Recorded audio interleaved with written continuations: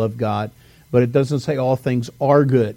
And so we don't always, another wording when Kerry Sinus passed away, his wife shared a devotional about, you may remember the wording that the Word of God only takes us so far in being able to exegete our lives. In other words, sometimes God will confuse us because we know He's a good God, right? I mean, that's revealed in the Scripture. But sometimes what He allows into our life doesn't seem good and maybe isn't good at the moment, and we wrestle with, God, if you're good, how are you allowing this to happen into my life? And Israel or Judah could say the very same thing. They're going through life. They were God's chosen people as a nation. You and I are God's chosen people through Christ, through salvation in Christ.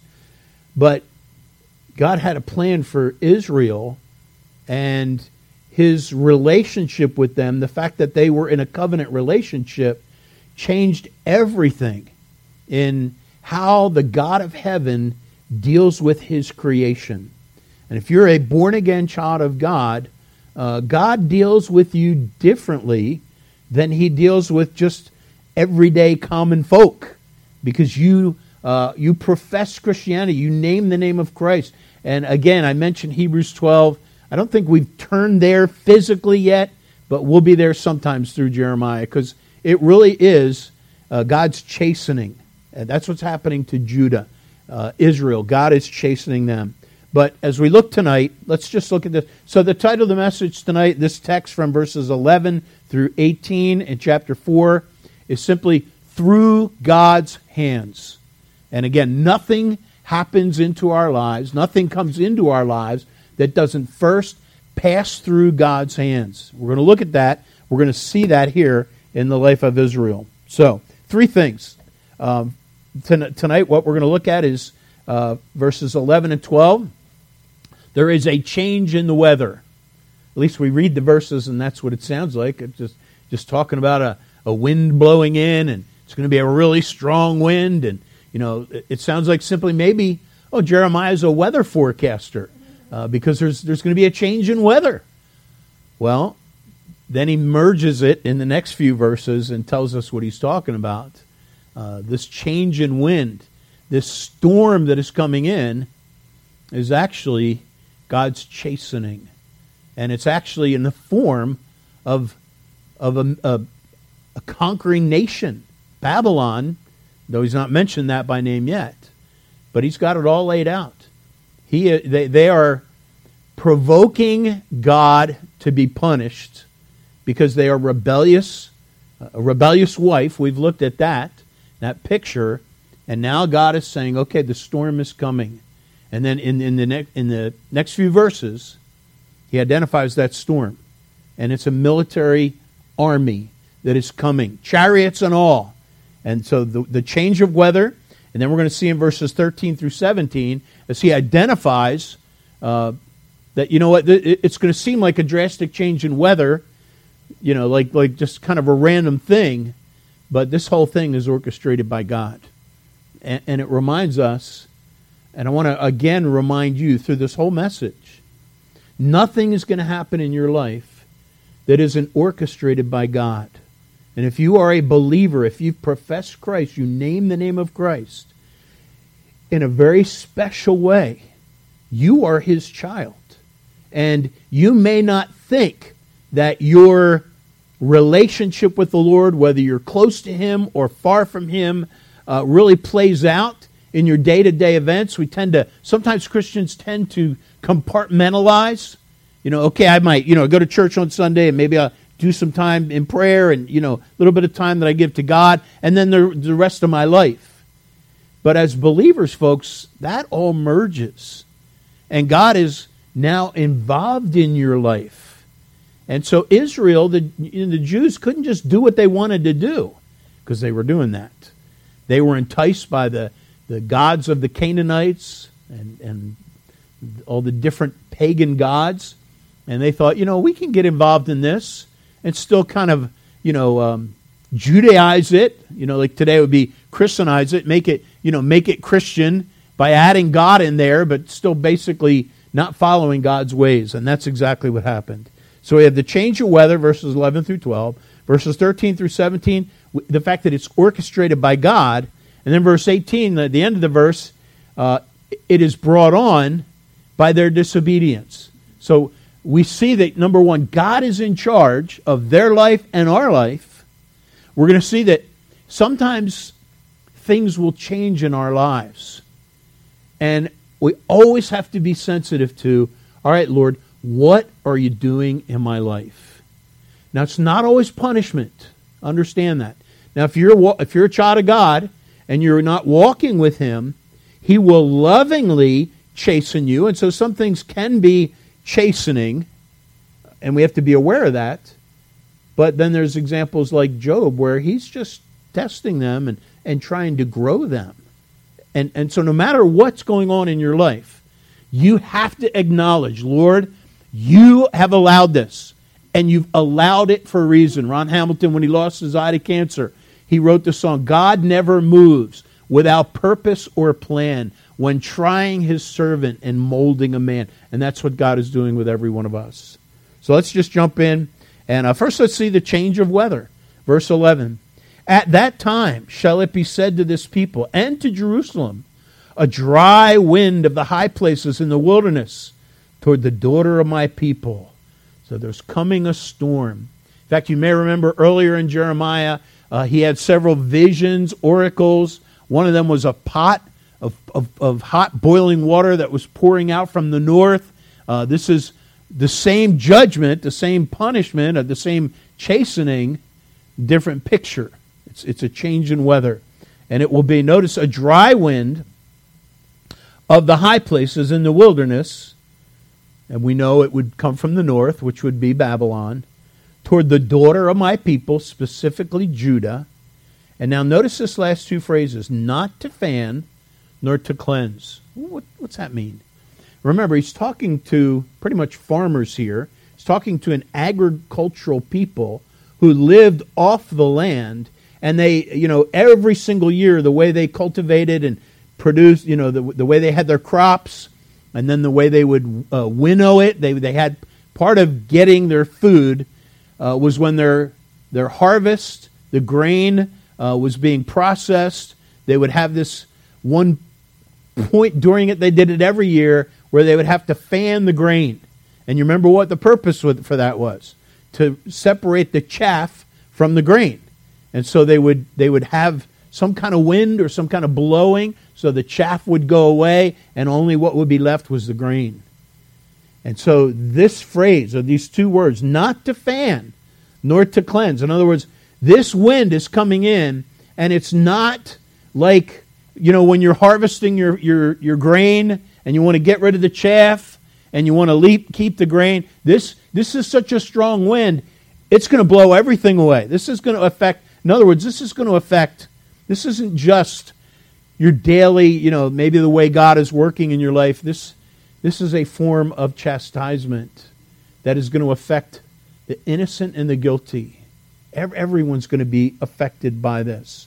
Verse 12, even a full wind, from whose places shall come unto me. Now also will I give sentence against them. So there's this weaving of the picture of a change in weather. And by the way, weather can change quickly, just like our life circumstances can change quickly.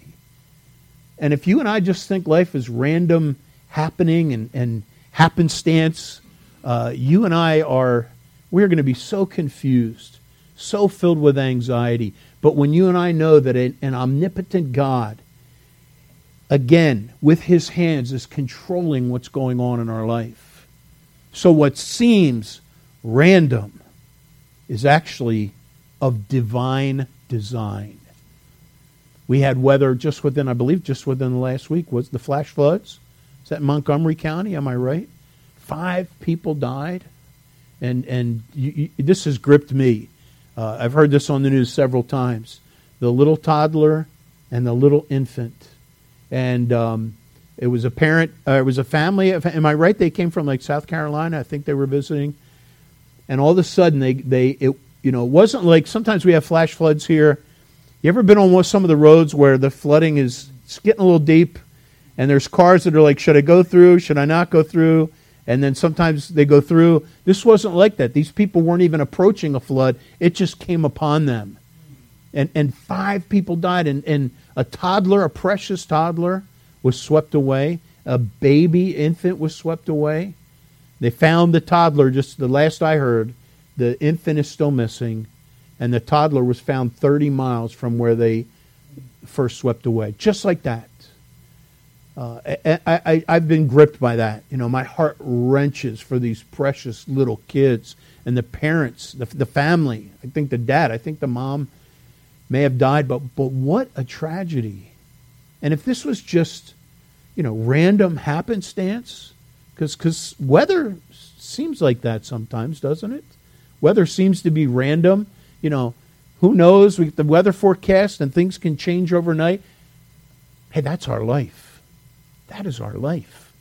You can be living in a calm sea right now. In fact, the scriptures and the hymn writers over the ages and the psalmists have used the idea of being at sea as a ship, and the waves and the weather is like our lives. And you and I have to realize that God is in charge of that. So he just starts off with a simple illustration. Hey, there's a storm coming. It's going to come strong. And it's not going to be just your typical, wind that's going to blow. This is going to be intense. And then all of a sudden, he merges it into military. And he identifies what this storm is going to be. And it's an army that he's got lined up. He's getting ready to chasten his people.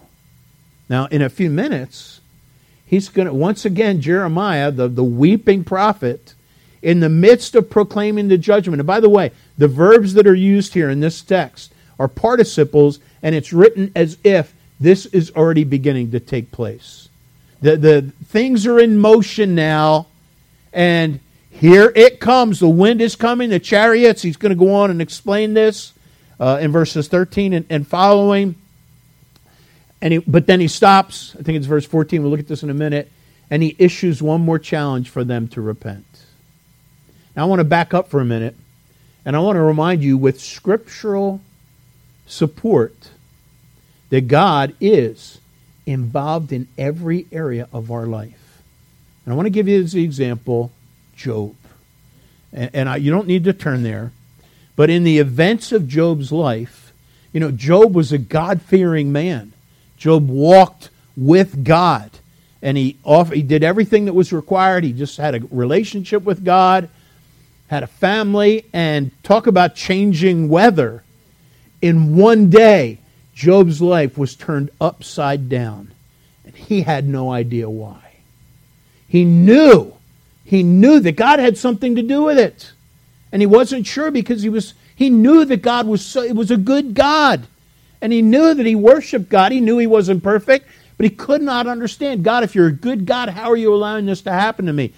And what we get in Job, it's a long book, but in the first 2 chapters, we see something we don't see a lot. We never see it in our lives. The curtain is pulled away, and we see what's going on behind the scenes. Remember Ephesians 6:12? We wrestle not against flesh and blood, but against principalities, against powers, spiritual wickedness. In other words, there's things going on behind the scenes every moment of every day that you and I don't even know. There are things happening in the spiritual world that are affecting our lives.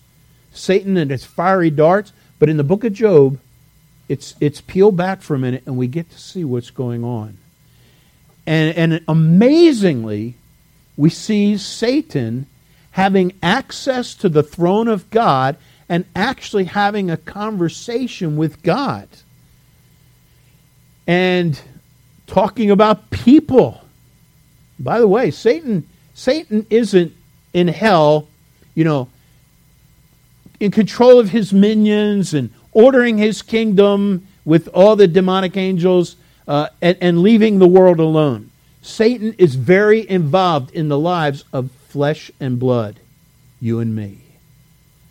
Peter says this, be sober, be vigilant, because your adversary, the devil, as a roaring lion, walketh about here in this world, walketh about, seeking whom he may devour.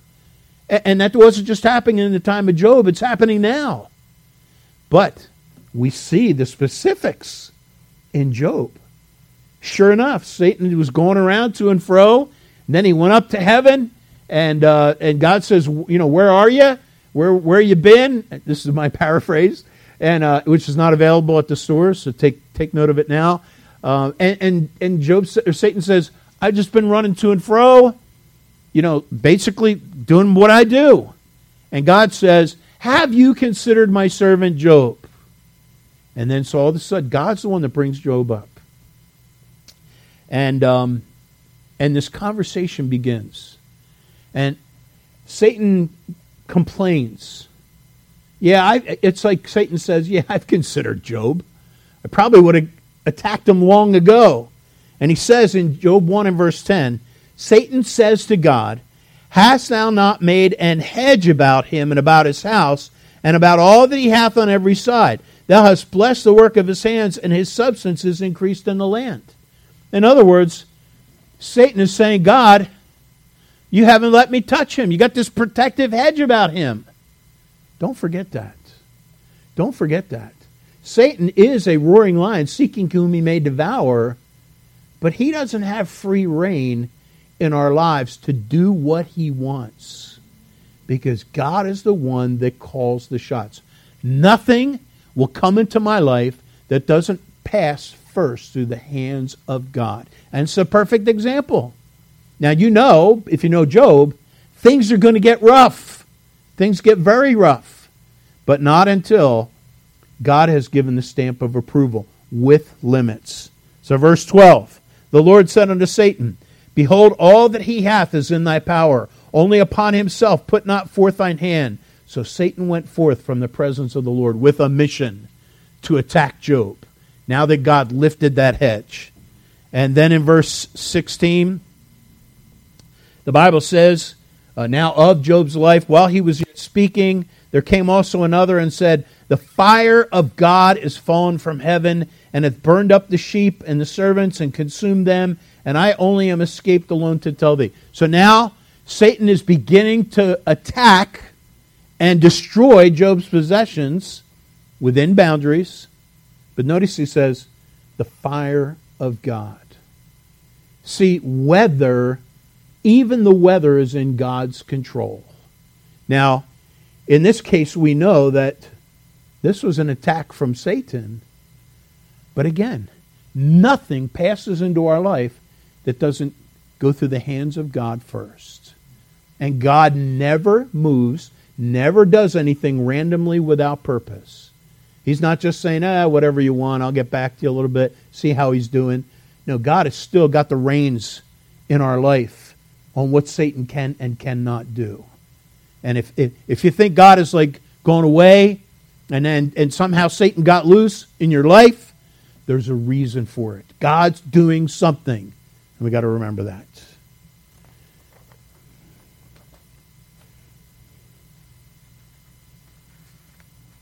I'm reminded of Paul, who was Saul before he became Paul, the apostle in the New Testament. And Saul's conversion testimony is found 3 times in the book of Acts.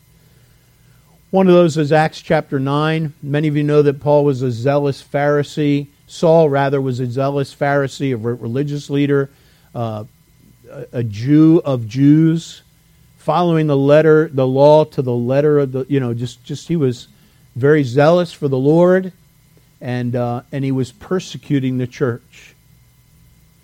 And thinking, he was one of those that was thinking he did God service. Punishing these Christians in my zeal for God, I'm making God happy. And then the Lord entered his life and said and communicated with him.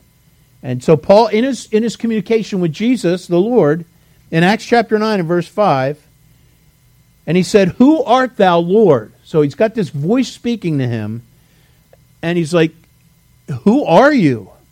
And he says, and the Lord said, I am Jesus, whom thou persecutest. Paul did not think, Paul is persecuting Christians. He didn't think he was persecuting God. And then Jesus said this, it is hard for thee to kick against the pricks, or a goad, like they used to keep the animals in line. And that's the picture here, is that God was the one that was goading Saul, trying to get his attention. And Saul was kicking against that. Saul was resisting what God was doing, thereby persecuting Jesus. Now we know the story that Saul would eventually surrender. But you know what? Judah, Israel, the Jews were kicking against the pricks. God was trying to get their attention and get them in line, and sending Jeremiah and so many other prophets and trying to get their attention. And now the weather's going to change. And that weather is going to be the chastening hand of God. Look at verse 13. Verses 13 through 17, we see that all these events that will transpire are orchestrated by God. Verse 13. Behold, He, it's the first time, now remember, we're talking just about a storm. The winds are going to come. You know, we're thinking, okay, it's going to be really windy, and it's not going to be like the regular kind that blows away the chaff. And then now all of a sudden He starts merging it. Behold, He shall come up as clouds. Okay, we got imagery going on here. And His chariots, we're not talking about regular wind. We're not talking about a storm here. He's putting some flesh to it. And His chariots shall be as a whirlwind. His horses are swifter than eagles. Woe unto us, for we are spoiled. That's Judah's response. And the idea of being spoiled, the spoils of war, in other words, we have been ruined, is the idea. And that's Judah's response. So Jeremiah is very clearly laying it out. The weather's going to be changing. There's going to be a storm coming. And this storm is going to be in the form of an enemy nation that is going to come and bring you into captivity. And in verse 14, O Jerusalem, here's the plea now, never too late. O Jerusalem, wash thine heart from wickedness, that thou mayest be saved. Now this isn't saved in the New Testament of the Word. This is delivered, saved from judgment, which is impending with this enemy, the Babylonians coming from the north, King Nebuchadnezzar. So he says, O Jerusalem, wash thine heart from wickedness, that thou mayest be saved. How long shall thy vain thoughts lodge within thee? He's getting, remember, he's talking about the heart. He's talking about the heart. Wash thine heart from my wickedness. How long shall thy vain thoughts lodge within thee? It all went down to their heart. This is why God was going to be punishing Israel. Remember all the things we've been talking about in Jeremiah, this picture of a wife that is going a whoring and that she has forsaken the covenant of her husband, which is God, Jehovah, Yahweh here. And this is all it. And God is saying, it's all a matter of your heart. Wash your heart from wickedness. How long will your vain thoughts lodge within thee? Something's happening in your mind. Jeremiah is saying, God is saying, this whole thing is because of where your heart is. And remember the heart and the mind are intimately connected in Scripture. As he thinketh in his heart, we think in our brain, that's what we think, but the two are intimately connected. As he thinketh in his heart, so is he. So what's going on in your heart? Charles Spurgeon preached a message on this text in verse 14. And he called the text bad lodgers, like somebody renting or taking up residence temporarily. How long shall thy vain thoughts lodge within thee? Bad lodgers, and how to treat them. And in his message, he explained that evil thoughts were like bad renters or lodgers in a property. And so he described why evil thoughts are like bad lodgers. And I want to go over this, just kind of share his thoughts, because whatever God is doing in your life is probably reflective of what's been going on in your mind. Not in your actions, in your minds. Vain thoughts, number one. Vain thoughts are bad lodgers because they are deceitful. Vain thoughts are bad lodgers because they pay no rent. They bring in nothing good. See, when we let thoughts lodge in our mind, bad thoughts, number one, they are deceitful. Number two, they don't bring any good. Number three, they waste your goods and destroy your property. Just like a bad renter. If you have a property that you're going to rent out and you've got someone that can't be trusted, these things happen. Well, I want you to picture your mind as, an apartment for rent. And there's someone coming in, there's lodgers coming in. Next thing, vain thoughts are bad lodgers because worse than damaging your house, they damage you. Vain thoughts are bad lodgers because they bring you under condemnation. Folks, make no mistake about it. Israel's problem, Judah's problem, was their heart and what was going on in their minds. That was the problem. And God was trying to get hold of their heart. Different time, same people, the Jews. Prophet Ezekiel, similar situation. And Ezekiel, God says to Ezekiel, in Ezekiel chapter 8 and verse 12, you might remember, Ezekiel had a nickname. God called him Son of Man. That's what Jesus would be called, but this is pre-Jesus. And God said to Ezekiel in Ezekiel 8:12, He said, Then said he, God unto me, Son of man, hast thou seen what the ancients of the house of Israel do in the dark? Every man in the chambers of his imagery. So somehow, God was opening up, probably not in a vile, graphic, explicit way, but He was revealing to Ezekiel what was going on in the minds of the Jews. Hast thou seen what the ancients of house of Israel do in the dark? Every man in the chambers, the bedrooms of his imagination. Wow. What's going on in that chamber of yours? And here's what they said. This is what God said to Ezekiel, Ezekiel 8:12.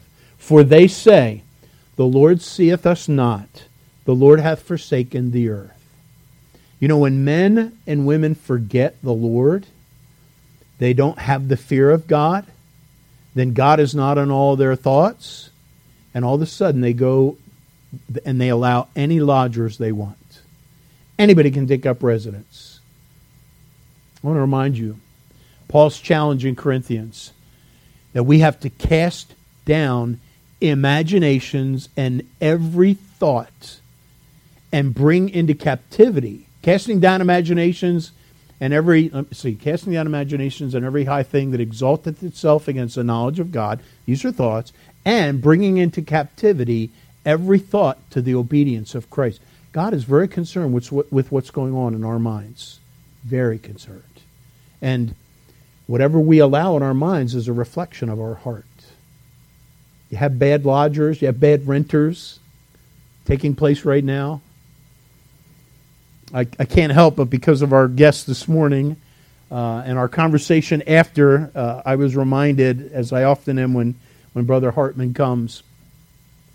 I've shared this before, but for many years, when we were in the other building especially, when we would have a guest preacher come, a guest missionary, there was a motel just like a couple blocks from our church. I believe it's closed.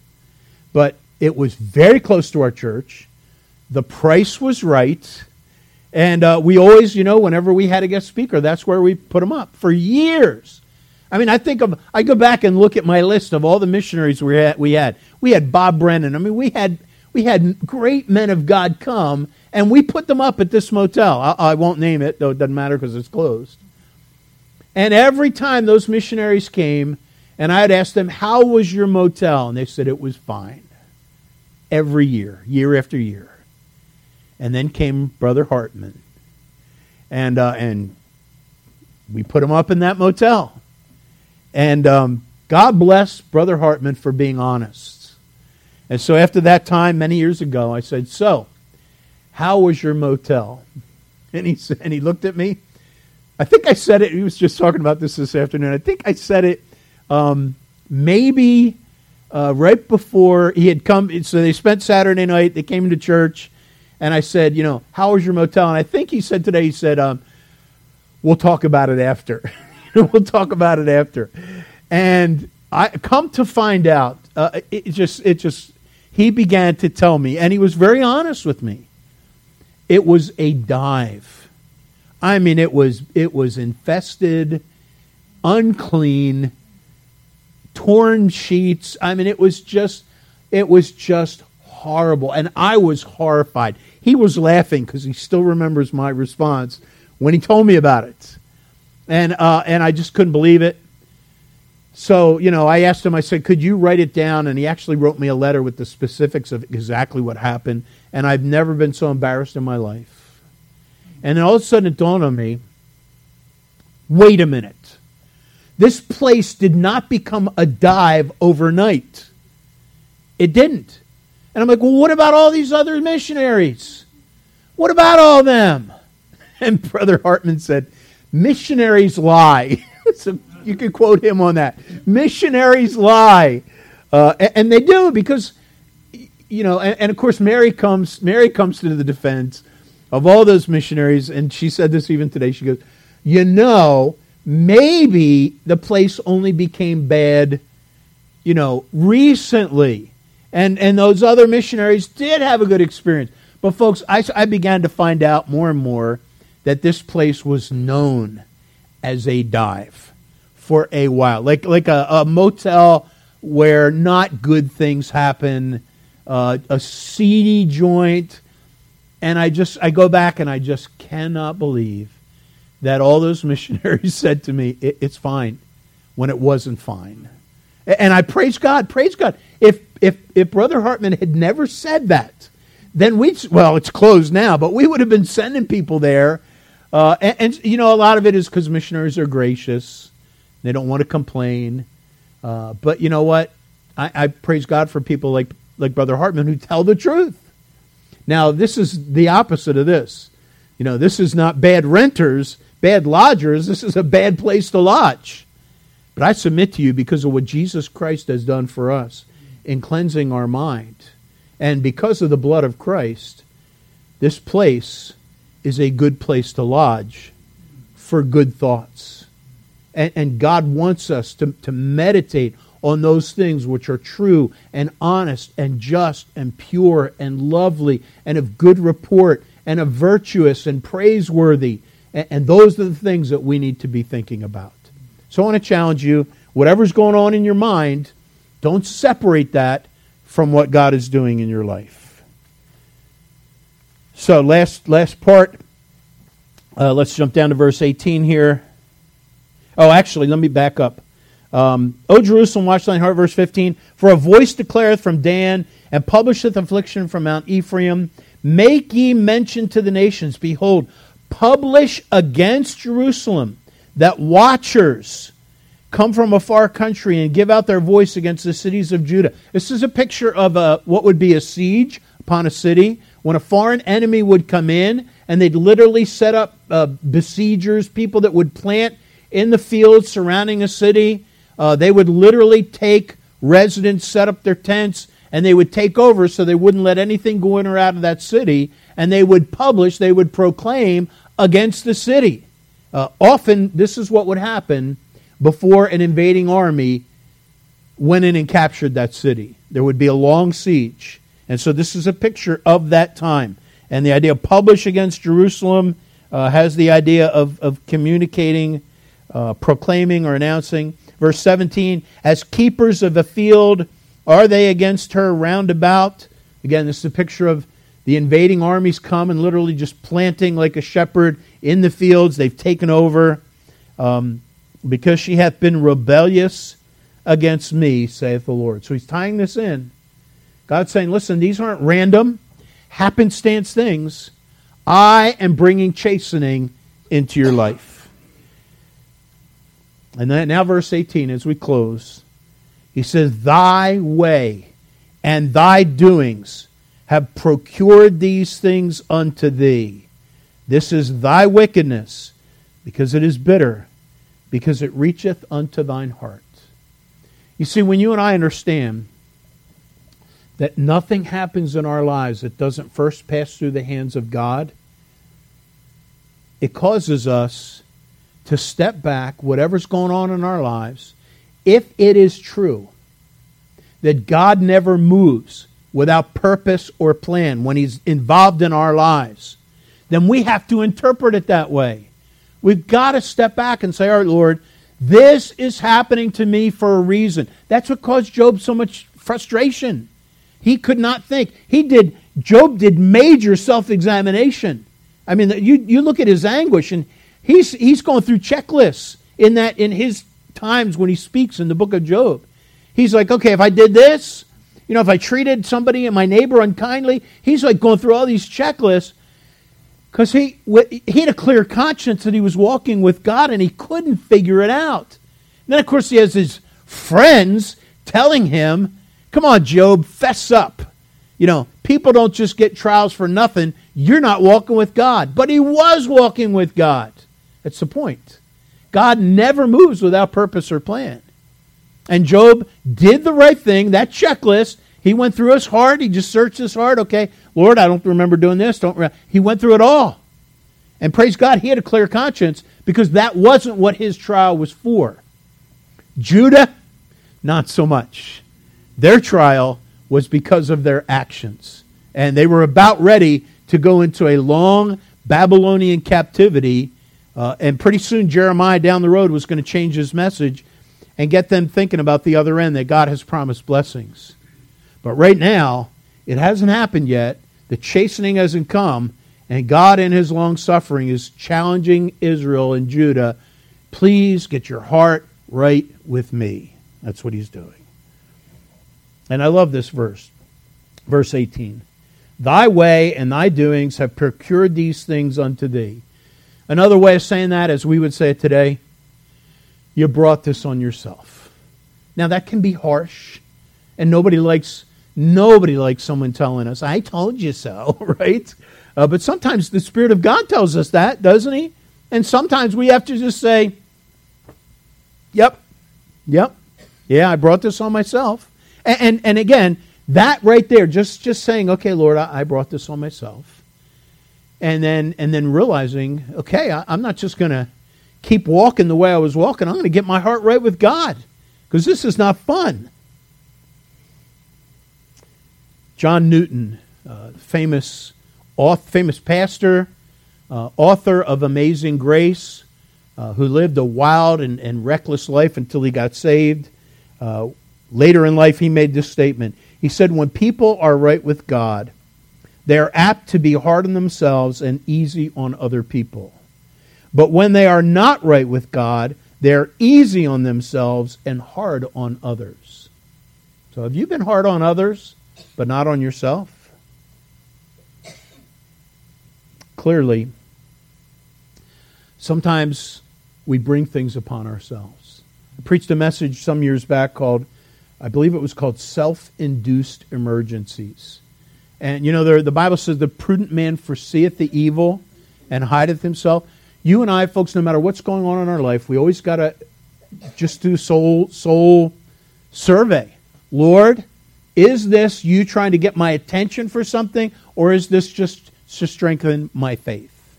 And it's so important that we look at our life that way. I don't know what's going on in your life. I've been going through trials, the trials of living, which are natural, but every opportunity, it's like, okay, Lord, what are you doing? What are you doing? You're trying to get my attention? I've shared in the past that as I think back on it, that there have been 6 emergencies, what I would call emergencies in my life. But when I came up with this list, I only came up with 5 of them because I wasn't thinking about the biggest emergency of my life. And I want to close on this. And all of these situations I've talked about before. The first emergency that I remember that I just shared with you last Sunday night, I think, How to Forget Part 2, when I was a 16-year-old, a month away from being 17, and my best friend at the time went to work with me at the church I was working at. He fell through a skylight, was in a coma, and my friend John Martin's fall. That was my first emergency. I will never forget that. Second emergency wasn't too long after that, during senior week. And I promise you, I was not drinking during senior week. Probably my friend and I were the only ones that weren't drinking in our class, and we got in the car accident. And I'll never forget this. My friend Bill and I are driving down Ocean City, New Jersey, driving through those red lights, and all of a sudden we got T-boned, and the car rolled all the way around, ended up on the sidewalk upside down, and as Bill and I got out, we looked, and it was like this whole crowd was gathered around us, and I felt like I should take a bow, you know. But that was a very scary thing. A little injury, but not much, but that was an emergency. The third one is I was swimming at Virginia Beach. We went during the off season, and there was a strong undertow. That's my third emergency, where I felt like that was the closest I ever came to die.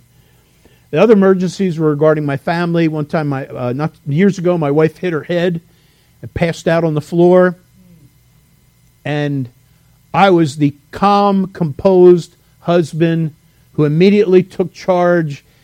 I freaked out. To be honest. And then the fifth one, this is the last one I thought, was a couple years ago. My wife and daughters were going home from church, and they were going through an intersection.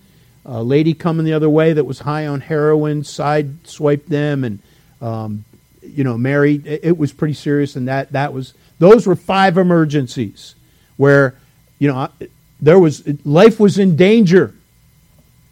And as I'm thinking on them, all of a sudden it dawned on me, wait a minute. All 5 of them were presented as urgent. All 5 of them, I knew, this is a serious situation where my life is at risk. But the greatest emergency I've ever had was spiritual. And it was my relationship with the Lord. It was the fact that I needed to get genuinely born again. I needed to get saved. I was religious, but I didn't have a personal relationship with Jesus Christ. I was not born again. And I was being challenged to be born again. And I came to realize, you know what? That was my biggest crisis moment in my life. Because if I did not take that seriously and consider my relationship with God, I would have eased through the rest of my life thinking everything was fine, not realizing the crisis I was in, and I would have died and gone to hell. And you know what? The people of Judah, they were in a crisis, and they didn't even know it. Praise God for Jeremiah. He was their last-ditch effort. Let's pray. Father, thank you for the Jeremiahs of the world, the people that love us enough to give us truth, to preach to us what sometimes is not popular or what may not be the prevailing philosophy of the day. Father, for example, the need to be born again is just not embraced by so many people. Though Jesus articulated it so clearly, though Jesus made it clear that wide is the gate and broad is the way that leads to destruction, and many there be which go in thereat, and narrow is the way, and straight is the gate, narrow is the way which leads to life, and few there be that find it. There's not many people that understand they are in a spiritual crisis. And Lord, I pray that just as you attempted to wake up Judah and the Jews to their perilous spiritual condition, so you would wake up multitudes of people who have yet to be born again. And may they see the danger, how, though it may not be urgent as far as the situation, it is a serious emergency, and they need to be born again. So Lord, I pray you'd open up hearts and minds to the Savior and help us to take heed. You are in charge, and we thank you for it. We pray in Jesus' precious name. Amen.